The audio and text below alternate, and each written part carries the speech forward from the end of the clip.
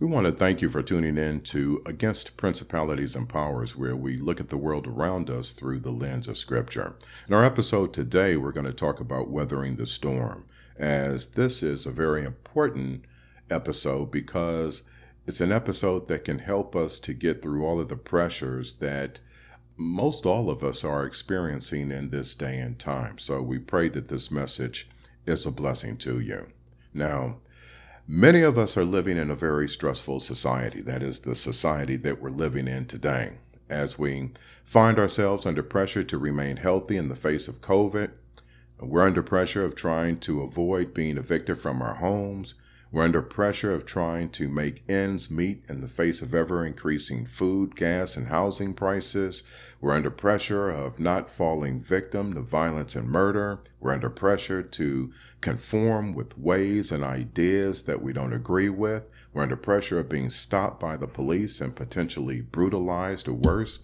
And of course, we're under the pressure of the possibility of war. So the question becomes, how do we get through it without being depressed, dejected, angry, anxious, and the like? How do we handle these pressures without turning to alcohol or drugs, be they prescription or non-prescription, or turning to sex and pornography or some other vice, all in an effort to escape the pressure? And even more, how do we deal with these storms, and still have joy in our heart, peace in our mind, and hope in Jesus Christ the Lord? Well, God counsels and advises us as to how to weather these storms through the prayerful reading and study of His Word. In the case of weathering the storm, we can look at how God's servants, such as Paul the Apostle, got through them.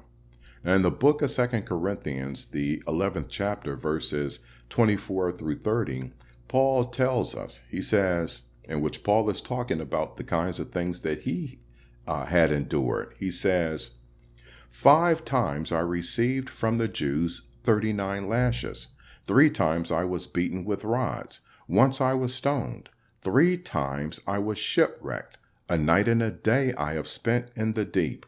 I have been on frequent journeys, in dangers from rivers, dangers from robbers, dangers from my countrymen, dangers from the Gentiles, dangers in the city, dangers in the wilderness, dangers on the sea, dangers among false brethren.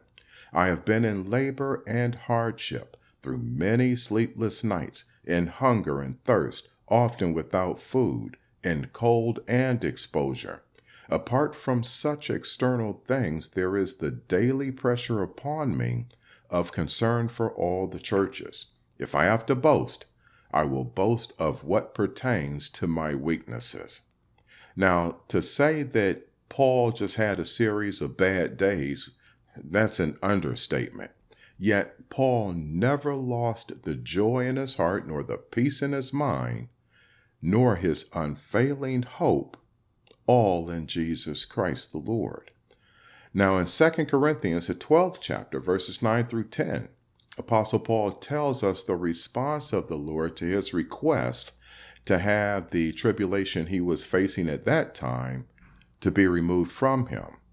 It says that God responded to him by telling him, "My grace is sufficient for you, for power is perfected in weakness." Now, Paul then goes on to say, "Most gladly, therefore, I will rather boast about my weaknesses, so that the power of Christ may dwell in me. Therefore, I delight in weaknesses, in insults, in distresses, in persecutions, in difficulties, in behalf of Christ. For when I am weak, then I am strong." So, let's take a closer look at how Jesus Christ and the servants of God weathered the storm. Because if it worked for them, and it did, it means that it'll definitely work for us. Now, there are 3 major similarities that we can point out. The first is, all of them walked in the way of the Lord. Now, to provide an example, consider King Hezekiah. In the book of 2 Kings, the 18th chapter, verse 3 and verses 5 through 6, the Lord tells us about King Hezekiah, who reigned 29 years in Jerusalem. The Lord says of King Hezekiah, he says, "And he did right in the sight of the Lord, according to all that his father David had done. He trusted in the Lord, the God of Israel, so that after him there was none like him among all the kings of Judah, nor among those who were before him. For he clung to the Lord. He did not depart from following him, but kept his commandments, which the Lord had commanded Moses." So from this, we see that walking in the ways of the Lord means that King Hezekiah was careful to be obedient to the commandments of God. The Lord tells us concerning his commandments in 1 John, the 5th chapter, verses 2 and 3, he says, "By this we know that we love the children of God, when we love God and observe his commandments. For this is the love of God, that we keep his commandments, and his commandments are not burdensome." Now, King Hezekiah's obedience enabled him to enjoy God's full support, protection, and favor. Now, to prove this point, when King Sennacherib, king of Assyria, attempted to take over Jerusalem, King Hezekiah was able to lift up a prayer to the Lord, a prayer that God immediately responded to by destroying enough of the Assyrian army to convince them to depart from Jerusalem post haste and go home. Now, when we are obedient to the Lord, we can count on the Lord to help us in times of trouble.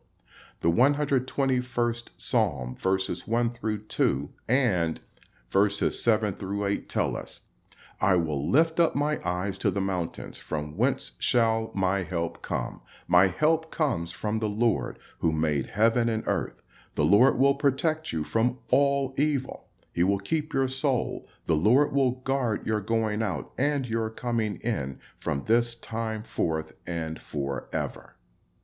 Now, not only can we enjoy God's protection, we also enjoy God's favor. Listen to what the Lord tells us in the 1st Psalm, verses 2 and 3, where he says, "But his delight is in the law of the Lord, and his law he meditates day and night. And he will be like a tree firmly planted by streams of water, which yields its fruit in its season, and its leaf does not wither. And in whatever he does, he prospers." Now, the one who focuses on and does the commandments of the Lord are the tree. The waters represent the source of all that we need to live a godly life on this earth, despite the ungodliness all around us. So the first similarity of Jesus Christ and the servants of God is that they were obedient unto the Lord. Now, the second similarity is that they were totally focused on the will, the work, and the things of God. The Apostle Paul once said in 1 Corinthians, the 2nd chapter, 2nd verse, he said, "For I determined to know nothing among you except Jesus Christ and him crucified."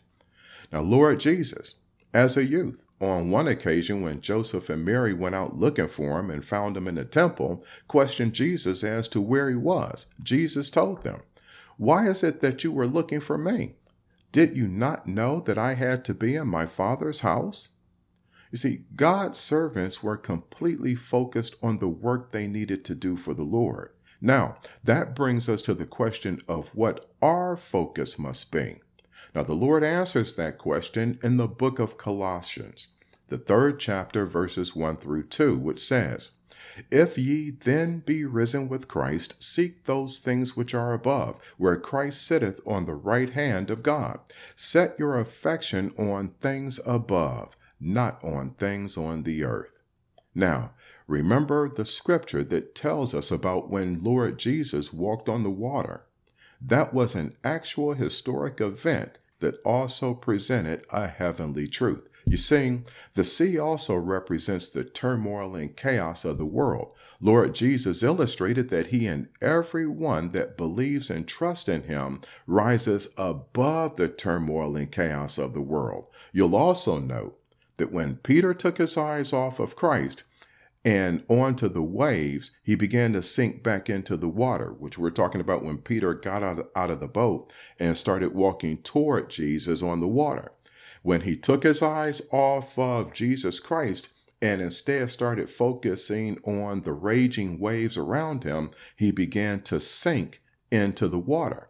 And he cried out to Jesus, and Jesus came and pulled him back up out of the water. Now, the lesson for us in that is, if we believe and trust in the Lord Jesus Christ, then Jesus will pull us up out of the cares and worries of this world and enable us to enjoy the love, the joy, and peace of the Lord, knowing, as it is written in the book of Romans, the 8th chapter, 28th verse, which says, "And we know that all things work together for good to them that love God, to them who are the called according to his purpose."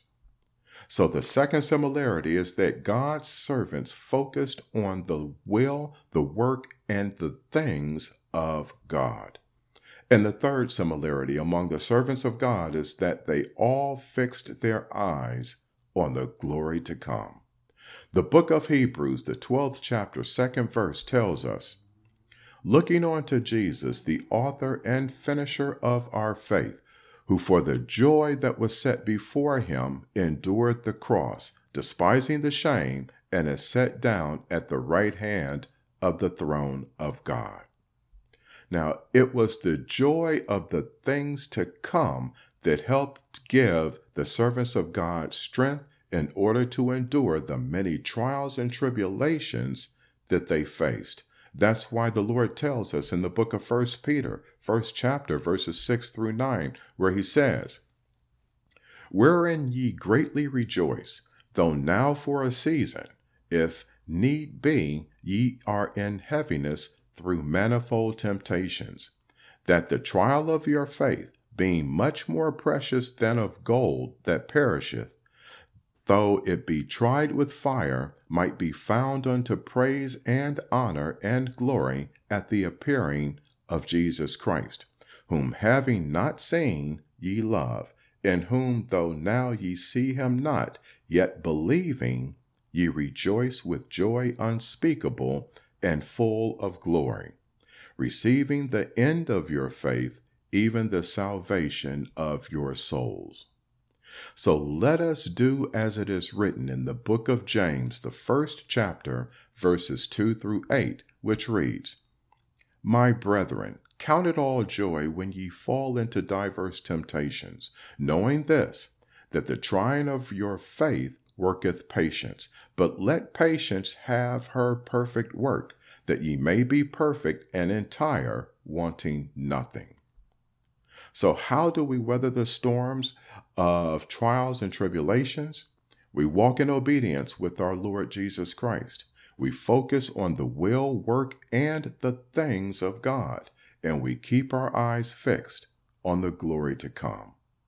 We'll close with what the Lord tells us in the book of Romans, the 8th chapter, 6th verse, which says, "For the mind set on the flesh is death, but the mind set on the Spirit is life and peace." May God bless all who hear and do his word. And thank you once again for tuning in to Against Principalities and Powers. Amen.